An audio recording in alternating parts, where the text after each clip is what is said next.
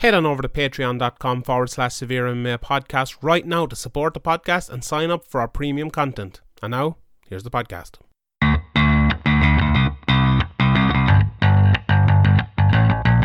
Graham McDonald is an idiot. Sean Sheehan of SevereMMA.com, he even has the audacity to call himself the quote-unquote pod god. This is Severe MMA. Severe MMA. Severe MMA. Severe MMA. The Severe MMA podcast is finally here.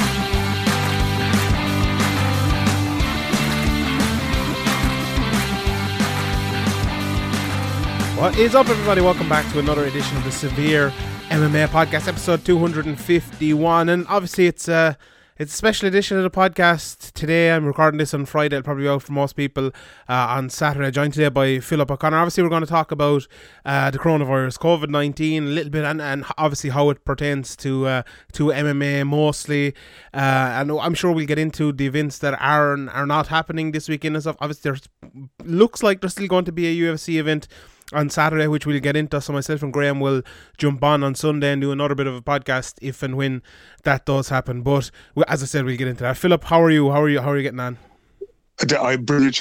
Let me start by saying that if this is the last podcast that we ever get to make together, that any of us ever hears, I'd just like to thank you as the host of this wonderful podcast for all those you're brilliant listeners and that kind of thing. And I'll see you all on the other side. Thanks. Now, get that out of the way.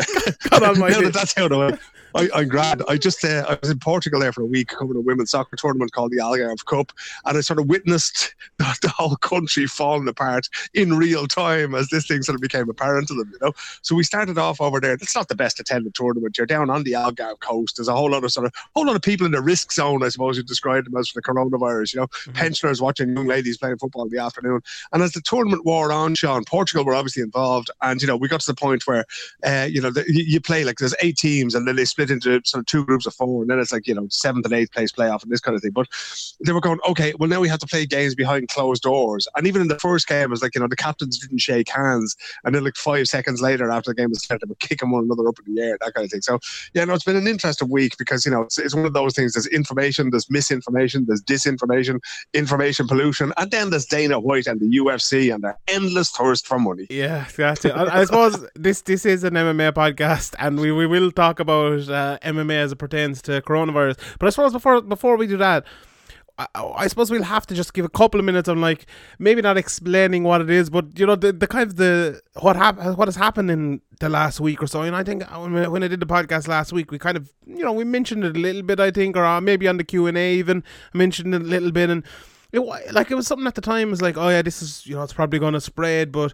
we've seen things like this before, like with Ebola and SARS. And, you know, they're all serious things, have all been serious, but have never gotten to this level where I think I'm worried. I think you're probably worried. A lot of people are very worried for, you know, not just our own personal, like we'll probably be fine, like, but, you know, lots of people, you know, my father's still around, and, you know, older relatives and everything like that. It's just a very worrying time. You know, you said there's a lot of misinformation and stuff. You know, obviously you covered sport and everything, but the worldwide thing as well. Have you ever seen anything like this before? I know someone asked me about it today. I said probably 9/11 was the last time something was this shocking, but I don't think it's something that we think will be shocking for like 6 months like this is. Have you ever seen anything like this before? Certainly not on a global basis when it comes to a pandemic or that kind of thing. I mean, the only thing I could compare it to was when AIDS started to spread, the HIV virus started to spread in the 1980s. And that was a huge game changer in terms of changing the sexual behavior of people. But it was also a political football because certain people didn't want, you know, certain people were preaching abstinence and other people were preaching condoms, that kind of thing. And it was just one of those things that nobody wanted to talk about. Nobody wanted to educate themselves about. There were strong religious positions, strong political positions. And that's where everything sort of fell apart and it was also, you know, being something to do with the gay community and intravenous drug users. Everybody went kind of, you know, fuck them, you know, that's not me, it's not going to affect me, or etc. And it was only really when heterosexual people started to get infected and it became something that we took, you know, very, very seriously, you know. So there are echoes of that now, you know, but it's certainly, like, I mean, even every single sports story of the last week or so, like, you know, I've been sitting there in the chat room for a global news agency and seeing things getting cancelled and seeing, you know, Mikel Arteta of Arsenal getting quarantined last night, and the whole first team squad, and is it going to be cancelled? Is it not going to be cancelled? The NCAA basketball in America, which is absolutely huge, one of the biggest sporting events of the year, March Madness, that's gone. First they said they were going to play in front of nobody and that kind of thing. So I can't really remember anything of this magnitude happening before, and it is important to say that people are right to be worried. What people are saying to a certain extent, they're interpreting these things correctly, right? You and me, and especially you're a fine, strong, healthy young man, and that kind of thing, right? It's not, everything is relative, right? Hopefully, but in the prime of your life, right, it's not going to affect us. If we get this kind of thing, we may not even feel the symptoms of it. It may pass over us and that kind of thing. But the problem is that we can transmit it to others, right? So, if you might translate it to a neighbour, as you said, your father is still with us, my own father is still with us. So, if I was to go to Dublin, I may not even notice that I'm passing it on to them. When I was in Portugal now during the week, I'm trying to remember every handshake I had. And, I met an Irish lad at a school here this morning, and, we weren't, just the first time in our lives we haven't shaken hands, so it is changing behaviour. And we have to be aware of that, Sean, as well. And this really leads into the discussion about why it's correct to cancel most, if not all, sporting events at this moment in time, because unfortunately some things are bigger than that. And the reason that we have to do it, I mean, I'm sure you've seen the hashtag on Twitter about flattening the curve, right? So it's not so much this is an extremely deadly virus and that kind of thing. But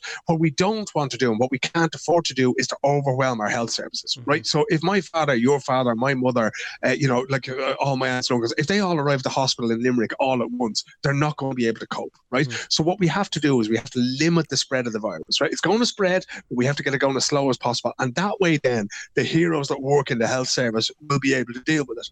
But if we don't do that, they're going to get it all at once, and that's when the shit hits the fan, and then there's no control. Because humankind's been around for a long time. We will get through this, right? We had the Spanish flu in 1918, coming home from the First World War. The Spaniards are really disgusted at everybody because of the Spanish flu still almost 100 years later, That was just one of those things. The plague that rattled through London, that kind of thing. These things do come to an end, But again, it's just about how you manage that process.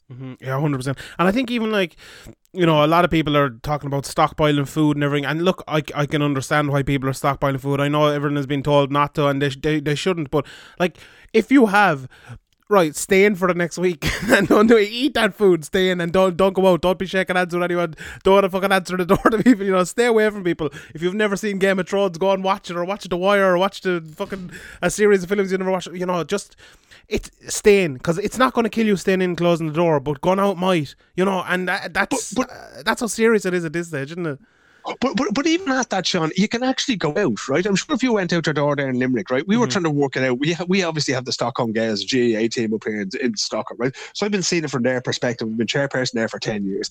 And we're talking about our tournaments, and we're talking about training and that kind of thing, right? And should we continue to hold training? And I was making the argument that me training a team of 20 fellas or girls outdoors is the actual possibility of them infecting one another in that time that they're outdoors is extremely low, right? But where the possibility for infection actually occurs is when they're on the tube or in a car, 4 or 5 of them, on the way to training or the way back, right? So we can be out and we can socialise as long as we keep our distance from one another, right? This virus, from what I've read up on it, it's transferred via droplets, right? So that could be spit, it could be anything that runs from your nose, that kind of thing. It's the main way that this is transferred. So if we keep our distance from people, don't touch your face, don't spit in the ground, don't sort of pick stuff out of your teeth and then go shaking hands with the parish priest or that kind of thing, right? So if we're sensible about it, we can still get through it, and it's going to take a couple of months and that kind of thing. But if we're sensible about it, now, I mean, playing big games, like they're going to play a big rugby game with that Cheltenham, that kind of thing, that's madness, because it's just, you can't keep your distance from 70,000 people in a race course. You're going to bump into people in bathrooms, people who haven't washed their hands and this kind of thing.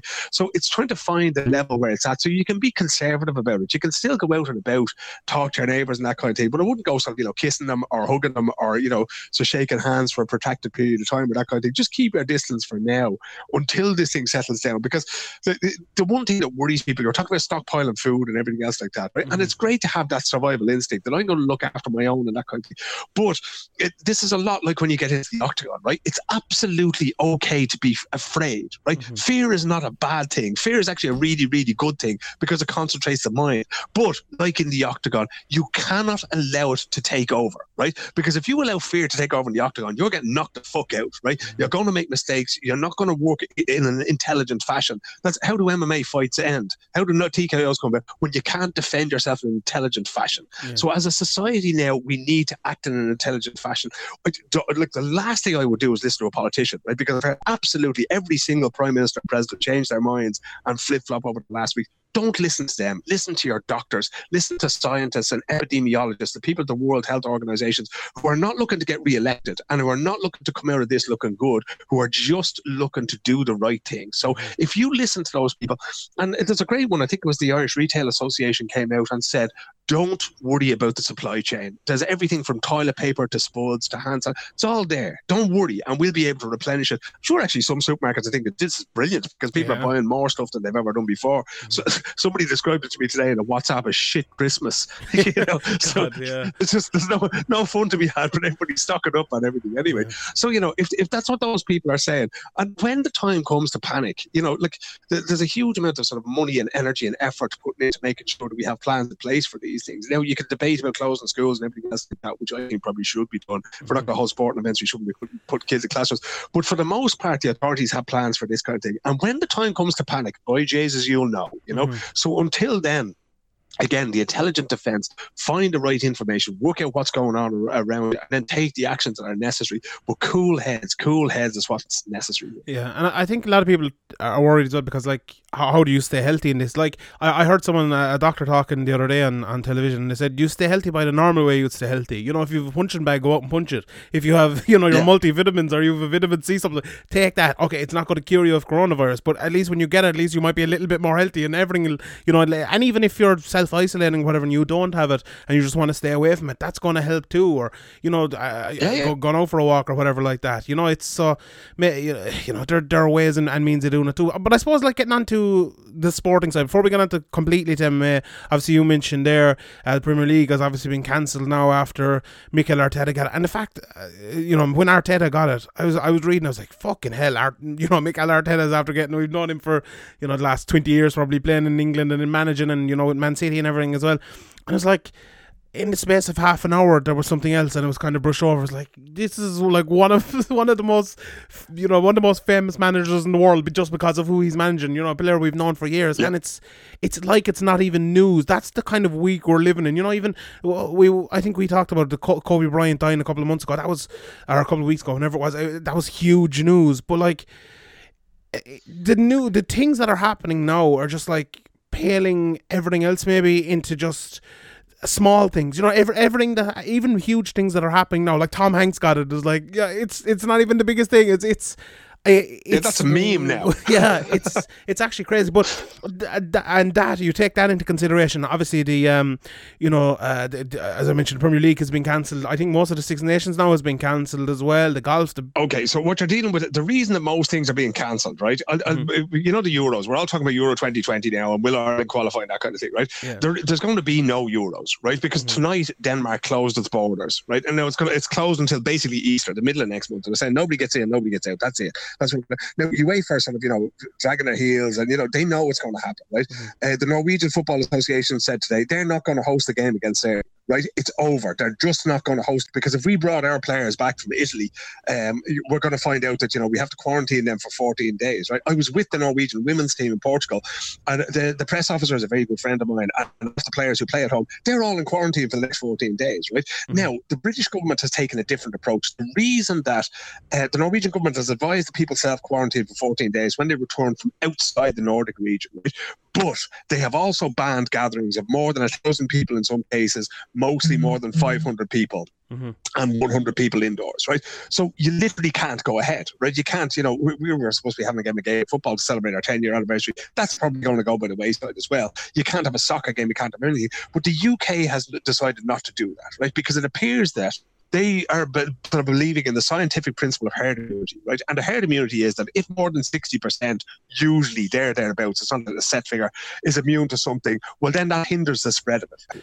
Sorry, lost Phil there for a second. You were saying about the immunity, 60%. That's what they're doing in England. Actually, a friend of mine is actually over there, and he was kind of telling me about it. Like they kind of want people to get it so that So let's maybe save other people or something.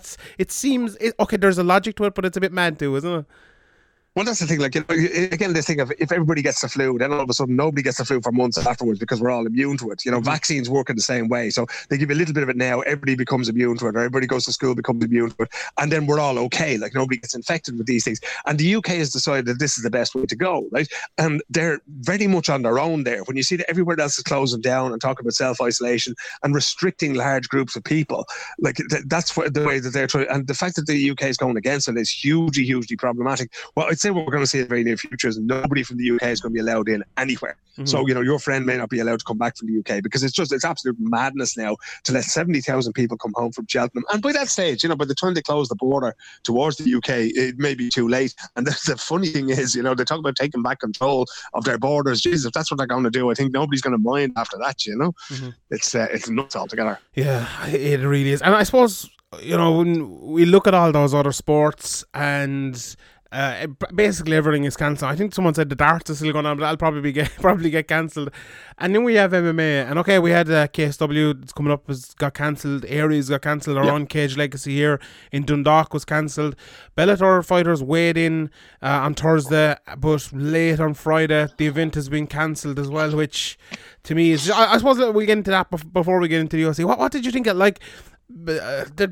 were scheduled to have the event behind closed doors.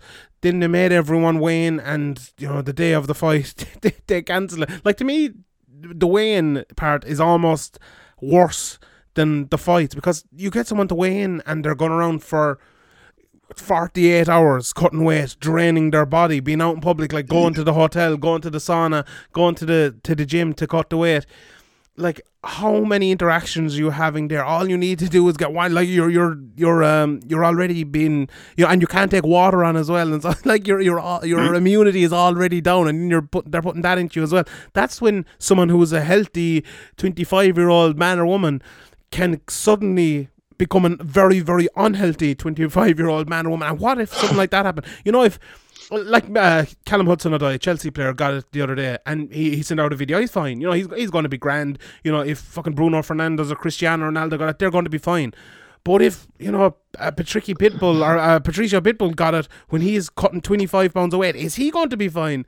That's a big issue as well. Isn't that one of the big issues maybe that MMA has that other sports probably don't have? Well, that's the thing, because of the fact that this virus is so powerful, right? People, Boris Johnson's been saying, it's just like the flu. Donald Trump has been saying the thing. It is just like the flu, but it's a very powerful version of that. And if that hits you when you're cutting weight, usually we have the early weigh-ins on Friday morning for a certain promotion, that kind of thing. So if that hits you, if you come into contact with a hotel porter, if you come into contact, with another fighter, with a trainer, with somebody like that, if you come into contact with, your striking coach has been at home with his kids from school or whatever, and you're fighting in Dublin, then he comes back in and brings that thing with him, and that hits you, that, like, it may not necessarily, there seems to be an incubation period before the virus actually hits. Yeah. Jesus, it can't be a good thing, Sean. And the most important thing is we don't know. So why should we expose a Bellator fighter or a UFC fighter or a Cage Contenders fighter? Why should we expose them to that risk when we don't know the damage that we might be doing to them? And again, it's one of those things that, fighters are often their own worst enemies. We all know that fighters have gone in. Every fighter goes into the cage injured, right? And we know that they don't take the time to recover and that kind of thing. And very few of them are going to back down. And very many of them can't afford to do it, right? They're going in there for whatever peanuts they're getting, I mean, Bellator, obviously, we're told that they're paid better. The people on the UFC card have probably dedicated the last 6 to 10 weeks to putting a camp together and that kind of thing. They owe money to people. And if they don't get a purse on Saturday night in Brasilia, they can't afford to pay those people, and it puts them in a terrible position. So all of that kind of thing needs to be looked at. In terms of the physical health. I mean, again, if we go back to the Gaelic football team that we have here in Stockholm, what's the primary purpose here? What's the primary thing I have as the chairperson? My primary responsibility is the health and well-being of my members, of their families and of their friends, right? That's the only thing. Every decision that I or we as a committee make has to be based on that, right? And if you're not doing that, like the Premier League weren't doing that, right? Karl-Heinz Rummenigge of Bayern Munich came out today and said, basically, there's a big TV deal there and we need to own it, right? But at least, now it's a very callous thing to say, but at least he was decent enough to say, look at lads, this is about money, right? Because when it comes down to it, the money that's made on the gate in a UFC event in Brazil, yeah, that's pretty good, right? But it's whatever they're getting from ESPN. Yeah. Back in the day, it used to be the pay-per-view. They didn't care as long as those dollars were rolling in, right? So you know, of all the people, I'd be a little bit worried for Graham Boylan. I don't think Graham Boylan, you know, I mean, Graham's probably a very wealthy man personally, but I don't know if Cage Warriors could, you know, if they were, say, to be out of business for the rest of 2020, you know, that's going to damage their business seriously, you know. In terms of just keeping the organisation going, it's going to damage a lot of their fighters. They're going to have to find other work at a time when casual work is going to be hard to find, you know. So a lot of it comes down to the commercial considerations, right? The amateur sports or college sports in the US was the same thing, because even though they're amateur, the organisation, the NCAA, actually makes huge amounts of money, you know. But if you're making those decisions based on money, you need to own that, because what you should be making the decisions based on is the people who compete for your organisation and the people who are going to be in the stands watching it. Can I throw something at you? And this, I don't agree with this myself, but it's a devil's advocate maybe point of view. Let's say you do an event behind closed doors, and you know everyone fighting, obviously we know is going to be fit and healthy, especially maybe if they don't cut weight. Let's say they do catch weights and stuff like that, and let's say you get Herb Dean or, you know, Josh Rosenthal, whoever it is, these fit and healthy referees, fit and healthy judges, and you have an event like that. Like, do you think something like that is feasible? And I know I don't agree with this or anything now, and I'll give my point of view in a minute, but like should we even be looking at things like that to kind of salvage our sport, or to salvage the sport being able to continue to broadcast, or should we just like completely forget about it? Well, I think it's feasible up to the point where somebody tests positive, right? And the Arteta example is great, right? Because here was a very, very high-profile manager from a very, very, one of the world's most famous clubs, and all of a sudden, 45 minutes prior to Arsenal's announcement, the Premier League had said that tomorrow's games, they were talking on Friday night, that the games would go ahead on Saturday, right? And then Arteta tests positive, and then they have a meeting this morning on Friday, and now the games aren't going ahead, right? So theoretically, you could do that. And yes, you know, it would be okay to do that. But the thing is, we're not living in a time of guarantees, right? We're living in this massive grey area where we don't know, right? That, no, not to single anybody out, but, you know, say Herb Dean arrives in there and Herb Dean hasn't any symptoms whatsoever, but he's carrying that virus, and he passes that virus on to one of the fighters on the undercard, and that person then goes around, and before he goes into the octagon, right, Herb does this in the locker room when he's explained the rules. Here's what I expect you to do, right?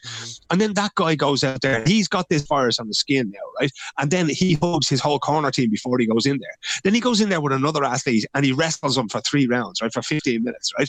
And then at the end of it, you know, he shakes hands with Joe Rogan and Bruce Buffer, right? And now look what we're into, you know. So the guarantee that we thought, okay, all these guys are perfect and that kind of thing, we can't know that, you know. So, you know, in that case, it's better to err on the side of the caution. And the second possibility is, and the elephant in the room for any MMA fan the world over, is the most cursed fight of all time, Khabib against Tony Ferguson, right? And we've just been waiting for something like this to happen, right? But do we really want to see that fight behind closed doors, Sean, with no fans in the building, with no epic walkout, with no Bruce Buffer calling, you know, he'd probably be in there anyway, right? But do we really want to see the equivalent of the 2 lads fighting in a warehouse, or do we want to wait for 6 months and have that be the comeback card, or have Conor against one of them be the comeback card? Because what do we gain here? Sure, we get to see fights and that kind of thing, but A, there's a risk to anybody, there's still a risk to anybody who's involved, and B, like, part of the thing about modern MMA is the sense of pageantry. KSW do it absolutely brilliantly, as Sean Denny will tell anybody who listens, right? But when you take that away, what we essentially have is tough with less people, you know, far more skilled people, but less people in it. And I really don't know, you know, I don't know, that's just going to seem to me like, you know, I don't know, it's margarine instead of butter to me, you know. So I'd be more interested in sort of waiting and seeing how quickly we can deal with this as societies, and then, you know, getting back to business as usual as quickly as possible, rather than rushing back to business and then everything just going to shit anyway, you know. I agree. I wouldn't mind it being behind closed doors if it could be done safe, and we know everyone, apart from maybe the fighters who take that risk every time they fight, everyone will come out from it safe. I like, let's say something happens where, I don't know, a crane fell on an arena, with no one in it, no one was hurt, but they couldn't have it in the arena, they needed to move it, and they had it in the apex, and it's like, look, I could understand it. But the fact now, like, Tony Ferguson could go in there and fight Khabib, right, and judge number 3 could give Tony Ferguson the coronavirus, and then Tony Ferguson could win the fight and go up and like visit his mother afterwards and give her the coronavirus, and she could die. Like, the whole thing about this is nothing got to do with Sean Sheehan or Tony Ferguson or Khabib Nurmagomedov. This is to do with each of us taking personal thoughts about how we're spreading it. Like, in our, you know, the country I'm living in, and I think in America as well, maybe not in England, but in other places, what they're asking people to do is not to spread it. And that doesn't matter, you know, if you're a bollocks of podcaster sitting here or if you're a professional MMA fighter. Everyone is in it together to limit it. And if they're going out and they're having interactions with 100 people in a tough gym or in the Apex, or if they're having an interaction with one person in the cage and maybe they get it from them, or two people in the cage with the referee as well, and they get it from them, that's enough. Like, this is life and death, like, for a lot of people. Maybe not be life and death for me or the vast majority of people listening to this, but it might be for your uncle or your father or your mother or, you know, your next door neighbour or something like that. And like, does this fight really mean that much to you? I want to see this fight more than anyone in the world. I know you do too, and everyone listening to this really wants to see this fight. But is it more important than your father or your uncle? Like, exactly. And that's, but you see, go on. The other thing, sorry to interrupt you, Sean, but the other thing that we have to remember is that it's not just the very, very old and the very, very young, right? There's an awful lot of people out there who have had lung problems and that kind of thing, who have various different underlying conditions, people who've had pneumonia, people who've had issues before with their health in the past, right? And they are compromised by this. You know, you have people with MS, you have people with all sorts of illnesses, and these are not illnesses that we see on the surface. So you wouldn't look at them and say, oh, that's a person with a disability, but they are actually very much at risk from things like this, right? Mm-hmm. So if we take a powerful virus like this, right, I don't know yet, I've been trying to find out today, but what's the effect on asthmatics, right? Yeah. Because they already have problems in terms of breathing in certain situations, right? They need to take drugs which are essentially steroids to keep them breathing properly. So, you know, if we're going to get into that, you know, if we're going to talk about the spread of that and try to prevent that, you know, we need to decide exactly as you say, what's important to us here, right? Now, again, this is like, we've waited for so long to see this particular fight, but I can't remember who it was. I don't know if you saw the tweet from John Jones that somebody was challenging him on Twitter today, and he was going, man, I couldn't care less about fighting right now. You know, there's so much bigger things. And it wouldn't surprise me if there was somebody close to John. You know, there might be somebody who has some sort of an underlying condition there that he is worried about, that he's nervous about, or that kind of thing. And to be honest, it's the last person I expected it to come from. But that's actually, you know, for the first time in his career, certainly for the first time in a long time in his career, Jones has shown a little bit of leadership. Now, that to me is in stark contrast with what Dana is doing and what the UFC are doing, because they seem content to hang on to this, a bit like the British government, a bit like the Premier League, a bit like Cheltenham. You know, Cheltenham's now over, but, you know, they're hanging on to the very, very last because, you know, oh, if we could just get this to run, if we can just get, you know, I don't know what the deal looks like with the ESPN. I don't know if it's even possible to insure against a cancellation of an event for something like this. I know Scott Coker's after calling off the Bellator card that was supposed to take place this weekend after the fighters have weighed in, if I recall correctly. You know, so if they're willing to take that hit, we've actually seen it with some. It was the New Jersey Devils, which is an ice hockey team in the NHL, and they've said not only have their games called off, but they're going to continue to pay the casual staff who would be working at the arena, just to make sure that those people don't end up, you know, in trouble with their rent or in trouble with their bills, that kind of thing. You know, so we are talking about, you know, if it would be a different thing if you're talking about your local dojo in San Diego, California. Right? It would be a different thing if you're talking about your local Gaelic club there in County Limerick, right? But you're talking about the UFC, which just handed $300 million back to its stakeholders a couple of months back, right? Mm-hmm. You're talking about an organization with a huge amount of money, that kind of thing. Bellator, they have a war chest, but not as much, you know. So if it's at all possible, I don't think it's morally correct at this stage that we be concentrating on Khabib versus Tony. I think that fight has to take place in its own time, under the perfect circumstances, in Madison Square Garden and the T-Mobile Arena, because to have it in the Apex, absolutely, as a sporting contest, and solely as a sporting contest, we could probably do it, and we could enjoy it for what it is. But I think, you know, you're famous for saying that this is not just sports, this is entertainment as well.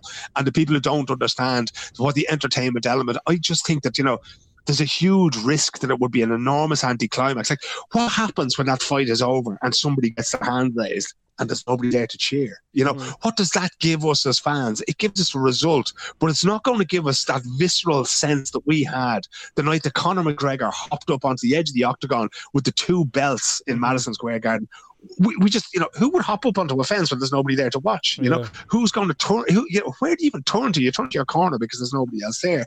And I just think that, you know, it would also send out, you know, the wrong, Brasilia as well. I'm not talking solely about Tony and Khabib, but they're sending out the wrong signal that, you know, that they're bigger fish to fry right now. I think there's one good argument, and only one good argument, why the UFC should continue to put on cards, and that's to pay the fighters. But that's only a good argument if you refuse to believe that the UFC can just do that anyway. Like, the UFC can, even if you know, let's say Tony Ferguson is coming up and he's going to get, you know, $1 million for the fight. Let's say he probably won't get that, but let's say the fight's not happening, and none of the fights happen for the next 6 months. The UFC right now could afford to go out and give every fighter on the roster 10 grand immediately, right? And that would keep them, at least it'd keep them going. You know, it cost, I don't know, just 500-600, you know, $500,000, $1 million, $2 million, whatever it's going to cost.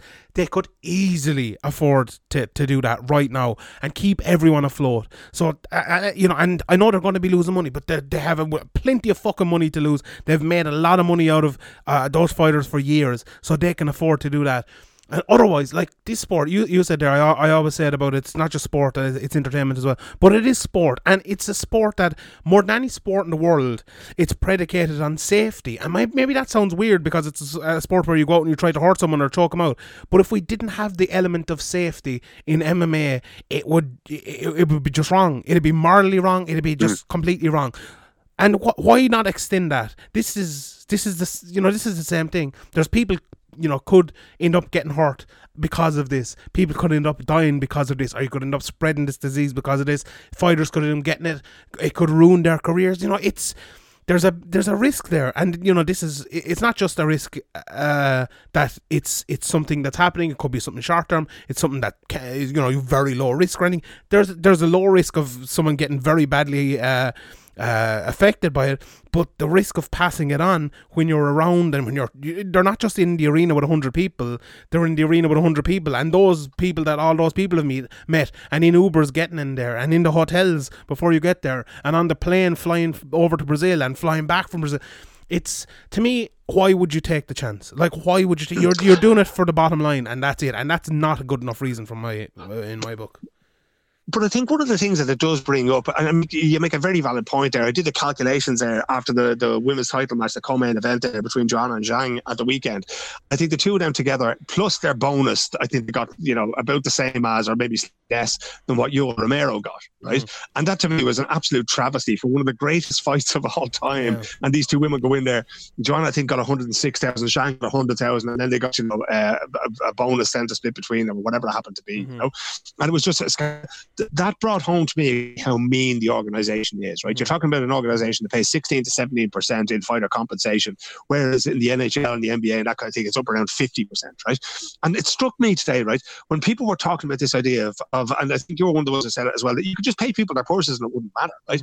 But the restore, like what I'd love to see, and this is, fighters can't get a union together. Niall McGrath will tell you about me and Donald Cerrone arguing about this under Madison Square Garden, and he actually thought Cerrone was going to slap me because I was trying to put this point to him, right? That if you're a fighter in the UFC, if you're Sean O'Malley, right, you go out there, you fight, and say you get 14-40, right? So you get 80 grand. That's great. If you lose, you get 40, right? That's less than $1,000 a week, right? That's not enough, you know, it's barely a minimum wage job in the US. But out of that, you have to pay for your fight camp and that kind of thing as well. You get a few bob from Reebok. Why not, when you sign for the UFC, why not pay every fighter $2,000, $3,000, $4,000 a month? Right? It's not a whole lot of money, right? But give them a few $1,000s every month so that they can be full-time professional mixed martial artists, right? Stipe Miocic is still a fireman in Cleveland, you know? And it's like, I don't know, I mean, he might do that because he absolutely loves it. What's your man's name? Tim, the guy who's in the Delta Force or whatever. Tim Kennedy? Tim Kennedy's mad as a brush, right? But I remember speaking to him on Skype just before he went back into the Special Forces and went back to Afghanistan. Well, he does that because he loves it. He literally loves running around the jungle shooting the people, kind of thing, you know? But, you know, if you remove the need for them to have a job, they can dedicate themselves to training and that kind of thing, right?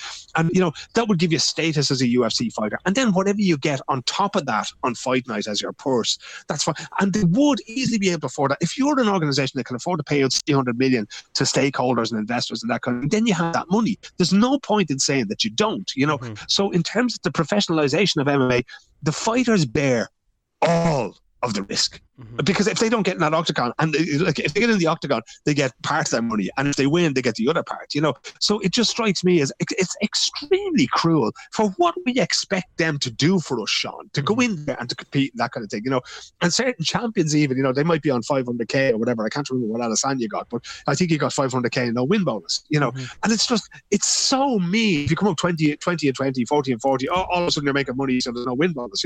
Why not? Like, if the principle is that the win bonus is the motivational factor for you to go in there, do your best and win, then it doesn't matter if it's 50 euros or 50,000 euros, it still should apply, So I think that, again, it would probably take unionization, but it could also take the fact that, the UFC products, the UFC fighters that we see from the prelims all the way up to the top of the main card would be better if we had everybody able to train full-time. Yeah. If the status of being a UFC and a Bellator fighter was that these are full-time athletes. Liam McCourt and James Gallagher will tell you, as I'm sure they did when you were in Dublin the last time, that, being a full-time athlete is a totally different kettle of fish. I know Leah still teaches classes and that kind of thing, but it's a totally different kettle of fish to doing what Neil Seardy did or doing what Paul Redmond does and working, 2, 3, up to 5 days a week, 5 days a week when you're not in camp and 3 days a week when you are. It's just completely different. Yeah. So I think we need to start a conversation. Not that I don't expect the UFC to listen to me or anybody else about that, but fighters need to stand up for themselves and say, look, we need to change how this sport is financed from a fighter perspective.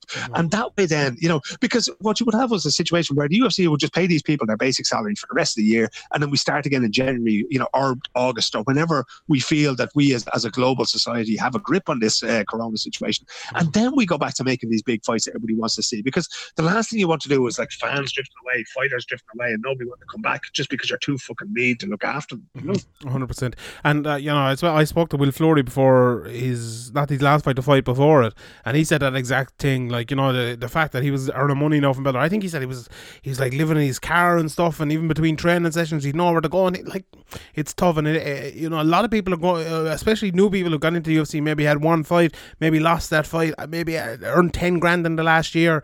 It's going to be tough for those people if they don't get a fight in the next 6 months. So it's going to be very, very tough. I don't want to keep you all day, Phil, but last thing, obviously next week, it's probably an elephant in the room at this stage, but Cage Warriors have a card in London the night before UFC have a card in London.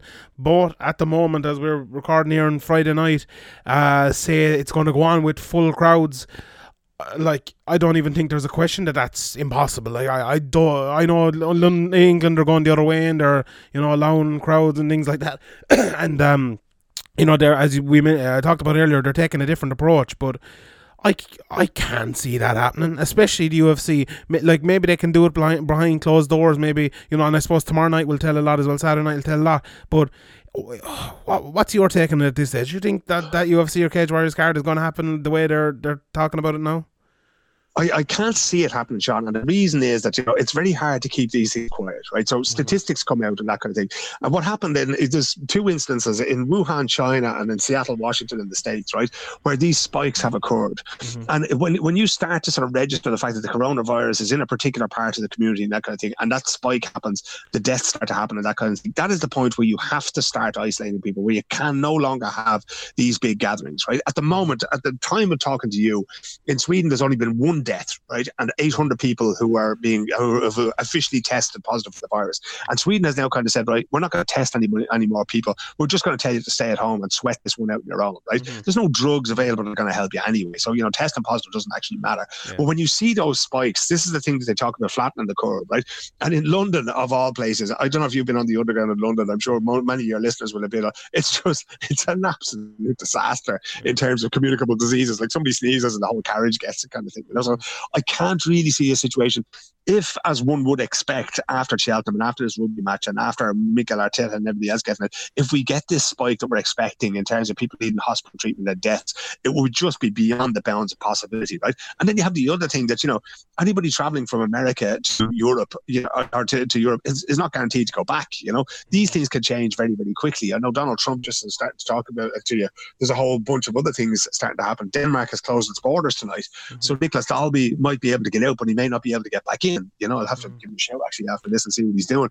But, you know, so that's the kind of situation. So we're through the looking glass, as the saying goes here. We're not operating in normal circumstances. This is not a time when a band can go on tour. This is not a time when a play can happen. And it's certainly not a time when a sporting event with 2 half-naked athletes in there can go and do these things, you know. So I don't expect it to happen. To be honest, I would hope for the welfare of everybody involved, for every fighter, every corner man or woman, every referee, every fan there, that we don't do this, and that we accept the fact that, you know, we can't have nice things, as you and I always say, you know, and we'll just have to wait another few weeks or months until the situation calms down and we can all go and do what we love in safety and security and not endanger ourselves or anybody else on this planet. Yeah, and it's, as I mentioned earlier, it's the fighters that are getting fucking screwed here, and it's unfortunate. It always is. It's unfortunate, but it's going to have to happen. Like, it just, the UFC are going to have to make, you know, take that decision. They're going to have to do it, because, like, we in MMA get drawn in at times to live in a,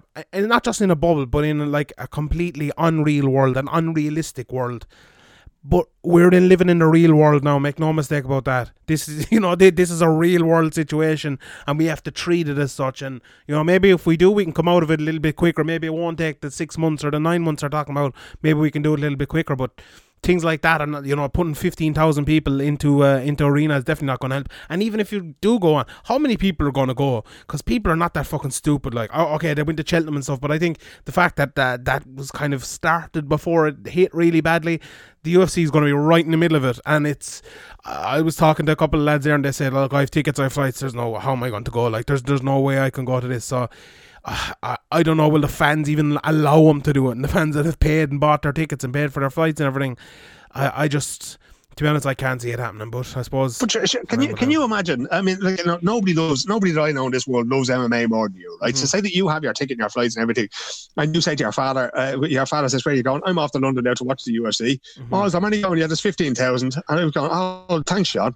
You know exactly, what I mean? Yeah. Is it like for you to come back? I mean, you may go, but don't come back, kind of thing, you know? Mm-hmm. And that's the thing. Like, I think that, you know, an awful lot of people turned on the people from Cheltenham, and actually had a friend of mine who was there, like, you know, he was going, geez, you're giving us a very hard time. I was going, look, man, it's just not a good time for these things, you know, and we have to think, because, you know, who doesn't want to see those fights? You know, who doesn't want to see that London card? We've been looking forward to it for ages. But at some point, we have to put the greater good above what Sean Sheehan and Philip O'Connor and Nicholas Dalby want. You know, we just have to do that, because if we don't, this is just going to continue happening until we learn the fucking lesson. You know, so it's well that we learn it now and get it over with, and then, you know, in a few months' time, we could just go back to normal, and hopefully by then there'll be decent medicines and there'll be a vaccine, and it'll be just business as usual. Yeah, and it's not going to benefit me either. What am I going to fucking talk about in the podcast every week if all these events get cancelled? Like, do you know what? I was making this point the other day, right? There's so many stories. Everybody in journalism and everybody in MMA is always giving out, saying, oh, you know, I'd love to talk to this person, but I never get the time. Because if you think of the amount of time that yourself and Graham spend talking about the fights that happened the night before, it takes up 80-85% of the podcast, and then the other 15% of the time is taking the piss out of Liverpool, which we'll get back to. Right? But now there's an opportunity. Yeah, exactly. But now there's an opportunity for you to go and maybe, you know, when Graham is coming back, to talk to Graham about what's happened with him in the last 2 weeks, what he thinks of things, but to go and to find Will Fleury, and to go and to call up Leah McCourt and say, look at Leah, give me half an hour, 45 minutes, and we get to know her in a way that we didn't before. To call up PT and talk about, you know, that night in Dublin, and, you know, to take a little bit of time, you know, to take, I think Una Vallely was writing today on Twitter, she writes for the Irish Times, and she was saying, pause. Don't be afraid to pause. We're all in such a hurry to go somewhere, to get to the next fight, the next card, the next title fight, that kind of thing. Jesus, wouldn't it be great if we could just take, you know, a couple of months to sit back and talk about all the things that we've enjoyed, and really sort of absorb the fights that we've seen in the last year, 2 years, 5 years, whatever it happens to be.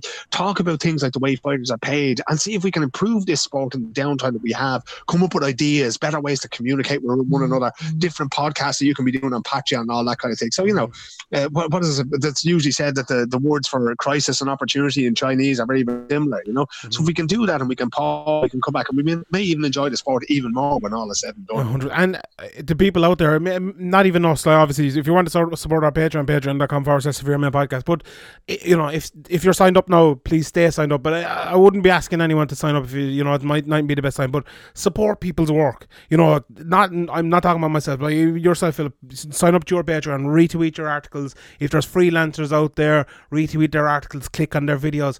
You can do those things for free. It'll help. And also, watch someone puts up a podcast, listen to it. You'll have a bit of time now. If you should be spending an extra bit of time at home, even if you're not in isolation, or watch the video and tell people about it. That's going to help. There's a lot of vulnerable people. I know a lot of people probably listening to this might be able to go to work or need childcare, or they might have to look after their parents or whatever it is. I think, especially in Ireland, you notice if a relation of yours ever dies, you always notice people are great. And I think in general, in times of crisis like this, people are great. And I think we need to just help each other out a little bit here, don't we?